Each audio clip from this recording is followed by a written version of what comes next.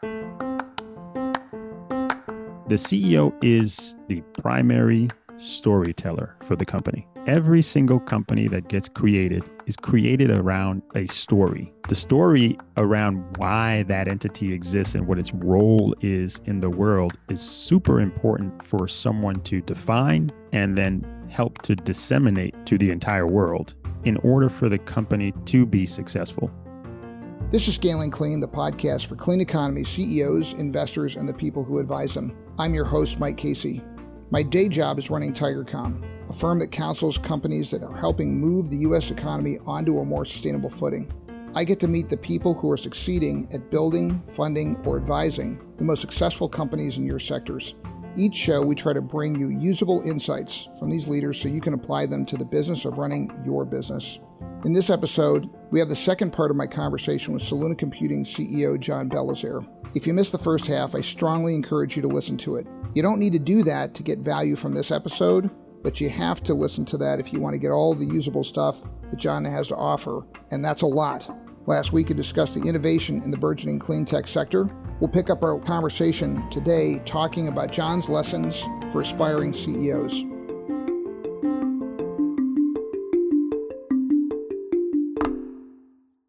Tomorrow, you are asked on the fly by a friend to come down to Columbia University and speak to an MBA class.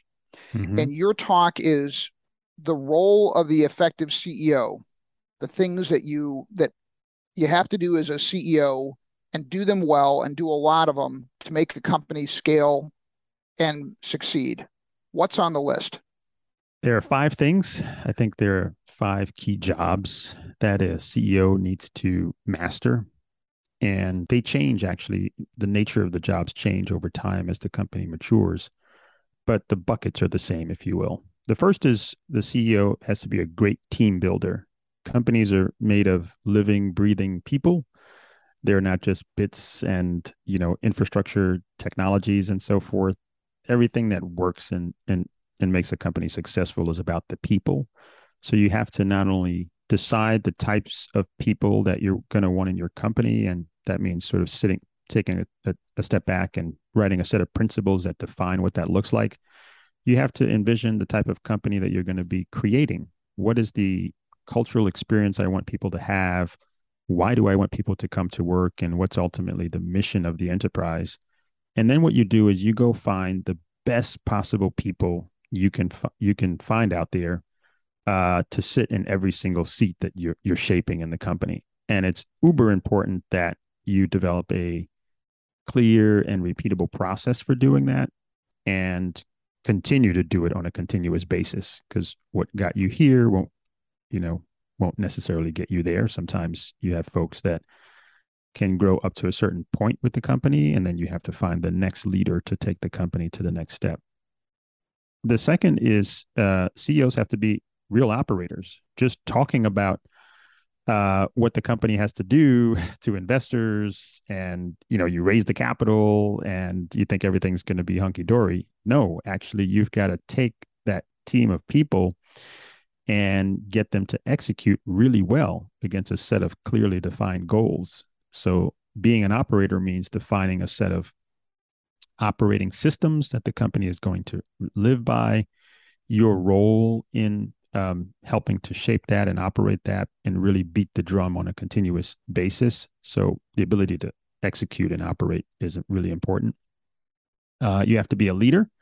And I talked earlier about the importance of an effective CEO really being a servant leader. So you are going out and finding all the obstacles that your team is dealing with and give them clear and succinct advice on how to deal with it, and also help them see their blind spots and the places where they can improve, provide clear and effective feedback on things that people are doing well and not doing well.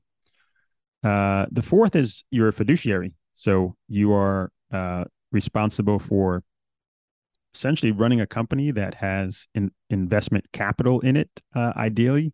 And even if you're bootstrapping the company, it's your capital. So it's your job to, turn that capital into real significant value for those investors, and making sure that their money is protected and is doing what you said it would do. And so the CEO's relationship with the board of directors is really important in helping them to do their fiduciary role. They hire you to act as their person, if you will, at the company to run it. Most founders don't realize how important these different roles are. I've said 4 out of 5. I'll say the fifth one in a second, but it's really important to say on this fiduciary point, the moment you take in outside capital, so someone else's money into your company, the dynamic, who you are, completely changes. See, before you were just a founder and you were excited, you're putting all these cool technologies together. You got a team, and you're starting to write some code. Now you take Series A, you take Series B, you take Series C. You are a CEO. Your job is to be a professional and build out the company. Yes, you're a founder, and so you have that passion, but fundamentally, you have a fiduciary role as the operator and chief executive of the company. The last one, and I wanted to save this for last because I find that this is super, super important. The CEO is the primary storyteller for the company. Every single company that gets created is created around a story. A company itself is actually a story. It doesn't really fundamentally exist as a corporation. It's, registered in Delaware or some other state. But the story around why that entity exists and what its role is in the world is super important for someone to define, help to shape, and then help to disseminate to the entire world in order for the company to be successful. I don't know if the listeners have read *Sapiens*, but one of the key points in that book is how humans are wired for storytelling.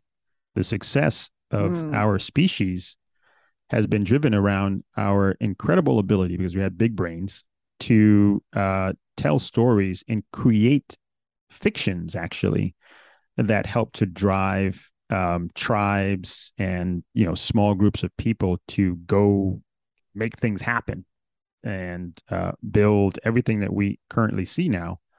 And why we become a dominant species on the planet, for better or worse, is because we have this ability to tell stories. And so as a CEO, your job is to be that tribal leader, if you will, to go out there and help people understand why what you're doing is important to them and how it will shape their industry. And no one else can do that better than the CEO. And if you don't know how to do it well, learn how to do it better because it's part of the job. It's the 5 key jobs. I'm going to jump ahead in the question list because you really springboarded naturally to this part of the conversation. Mm-hmm. Hiring, always cited as one of the most challenging parts of leading companies. What have you learned about hiring, particularly at the senior level? What I've learned is that many times people make, I'd say, a fundamental mistake. They feel that if they hire, like, let's say you're building this cool new software company and it has some relationship to, let's say, Google or another big company. And so you take in the VC dollars, and what you do is you run right away and go hire someone from Google and hope that, and expect that they're going to just, expand and blow up the role and make you super successful. So the challenge with that is that person was at Google. They had access to Google resources. They've been living the Google culture.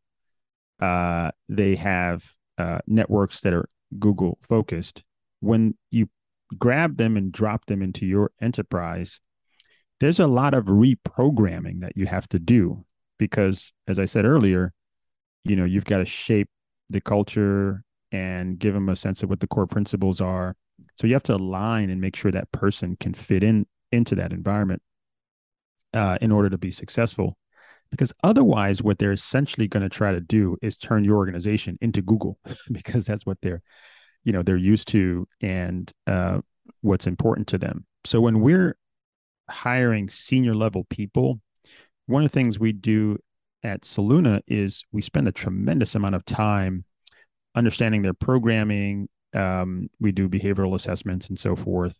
We're really testing for not just if this person has the experience that we need to be successful, but are they going to drink our our Kool-Aid and become a Soluna person rather than bring their company's way of doing things to the environment. That's super important, and it's a learning through experience that I have. That each of these roles have to be carefully thought through, and be careful about sort of cultural dynamics. John, if I may, how do you suss that out? So I totally get the concept. How have you found in recruitment or identifying recruitment and interviewing, how do you scout for that? I guess I'll call it potential compatibility with the new place. So there are a number of characteristics, I guess, we're looking for. How has the person adapted in their environment and in their career? We test for their sort of, I guess, personal mission. Like, why are they looking for the roles? What do they need in sort of their next role? And then we're spending a lot of time studying the decisions they've made in their lives. So there's this thing we do at Soluna called top grading, and it's a very detailed interview process, and its purpose really is to understand how this person became the person they are today, and looking at those decisions throughout their career.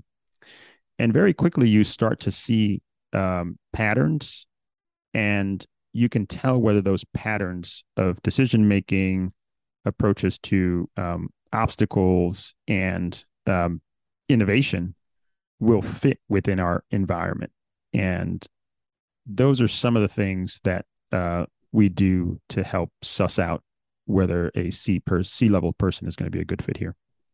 Do you do anything extra or different to attract diverse talent? I know that one thing a lot of white CEOs wrestle with, I think quietly, is what should I do to increase the flow of diverse talent so I can meet my aspirations and my goals for diversity, equity, inclusion?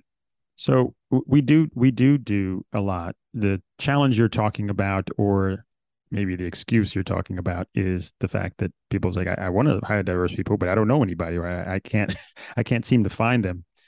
And the reason is because people, going back to the whole storytelling thing, humans are also driven around networks. And so if you don't have diversity in your network, it's going to be hard for you to find, a diverse person. So as a leader, what you want to do is continuously expand your network such that you get access to more diverse networks.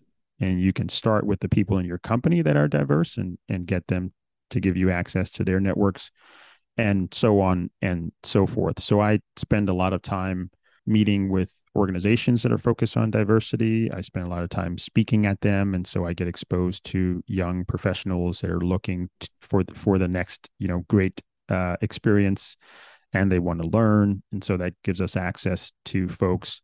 We create a lot of content around diversity mix of our industry, which attracts folks who have affinity to companies that care about that, and that draws people our way. It draws women our way, because we talk a lot about the lack of women in the crypto space and the renewable energy space. We go after universities, and we spend time with different departments that can give us access to those pools of people who can increase the diversity of our organization. And we consciously try our best to do it. Okay, coming to a close here. Two final questions. First, in your experience in growing and scaling and selling companies, what determines success more? What you choose to do or what you choose not to do? Definitely what I've chosen not to do. Interesting. Yes, I have this blog that I write, and it's all about the lessons I've learned being CEO of technology companies. And there's this one article I wrote a few years back about advice for first-time CEOs and founders. And one of the key pieces of advice, really far up at the top, I got during, remember those interviews I was talking about where I called the Cornell, alumni? And Yes. there was this one guy, he had built at least four companies, and he said, "Look, I just we just one of at the end of one of our sessions, he said, we just went through a lot here, but if we never talk again, there's one thing I want you to remember." And he said, "Be laser focused."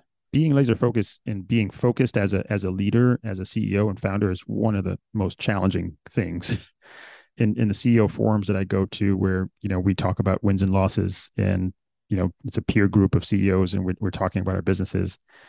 Where one of the most common things we do is catching people when they're becoming defocused with their business. It's like, you're being attracted to shiny objects. You should drop this. There's this one company, this CEO, he's really successful, analytics platform for e-marketing, and the company was just growing gangbusters. And then he had this idea to go into this completely different sector because he thought no one else was doing it and he should do it. And the most common question we ask him, like, why? Why do you feel you need to do that? Why? Why don't you just focus and become better at what you actually do? And I think that if there's one thing that I would like the listeners to this podcast who are CEOs of clean tech companies to understand, is that you have to be laser focused. Be laser focused. You should do one thing fundamentally really well and do it better than anybody else. You don't have to do four things to be successful. You just have to do one thing really, really well. That means you have to say no a lot. And I can't tell you how many times my people in our team say, like, John, we should do what about this? And I'm like, nah, we're not doing that. That doesn't seem like a good use of our time right now. So I've developed many ways to say basically, no, we're not doing that. And that's what drives success in a company, not saying yes to more things, saying no to more things, and yes to one primary thing. And from that, you get clarity, serenity. The team knows what you're doing. You can double down. There's a learning curve you can build on, and ultimately your company becomes extremely successful. Last question. Of all of our firm's clients, you have taken to content and inbound marketing more than anyone else. Can you share what you have found in executing this approach and what it's done for your company? Yes, I can. And it goes back to my point about storytelling. There are common misconceptions about how companies become successful. Some people think you just need a really good PR firm and they're going to get you in the Wall Street Journal and you've made it. Actually, that's not true. You actually end up spending a lot of money and not getting a lot of results.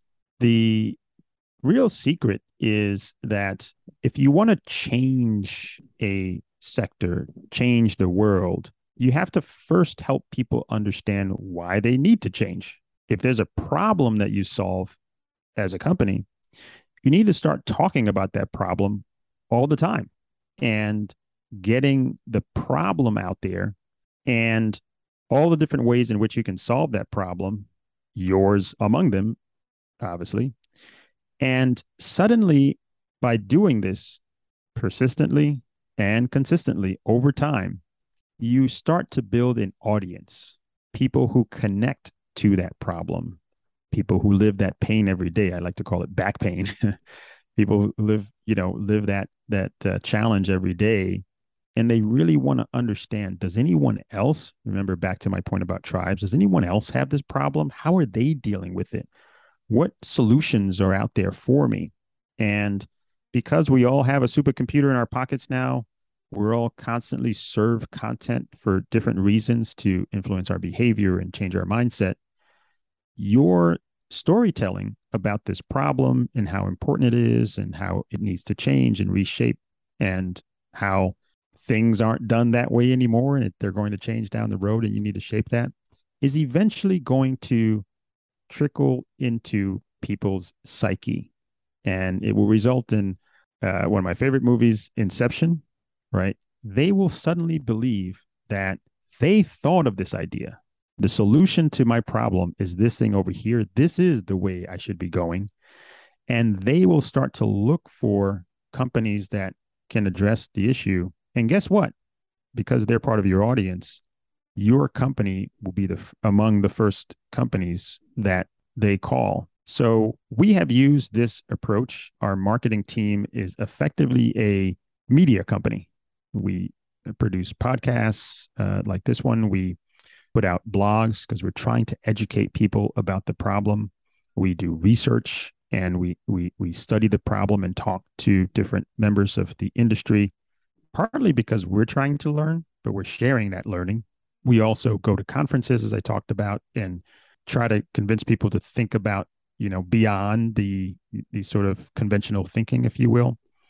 And essentially through that storytelling and content development, we were able to sort of inform our audiences of, renewable energy's biggest problem, wasted energy.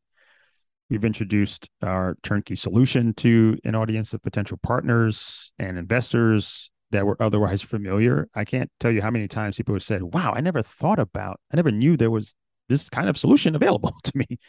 And we've established ourselves as a premier brand to those, potential power partners. And we've dispelled a lot of misconceptions about the industry that we're in. Some of the computing we're doing is in the crypto and Bitcoin space, and there's so many negative narrative around there. And so we develop the positive narratives, help people understand the positive externalities that can be created by this very disruptive technology. And finally, by creating this content, you build a community. And again, humans are attracted to storytelling. They're attracted to community and tribes. And we've built a community of entrepreneurs, investors, thought leaders all around the broader tech and clean energy industry, where we have, conversations about how to shape and get the industry to accelerate what it's doing to become the dominant source of power on the planet. John Belizaire, I think this is going to be our best episode yet, and I am really pleased that you joined us. Thank you so much. I want to make sure we put that article you referenced into the show notes. So, John, if you're able to just grab the URL and send it to us, we'll make sure it goes in the show notes. And I think your answer to the last question is so good. I might do a separate post on LinkedIn about it and just script it out, if you don't mind. It's Absolutely. So good. Okay, great. Well, John Belizaire, thank you for joining us. A lot of wisdom in a short period of time, and I so appreciate you doing this. Thank you, my friend. Thanks, Mike. I had a great time, as always, and thanks for having me on the show.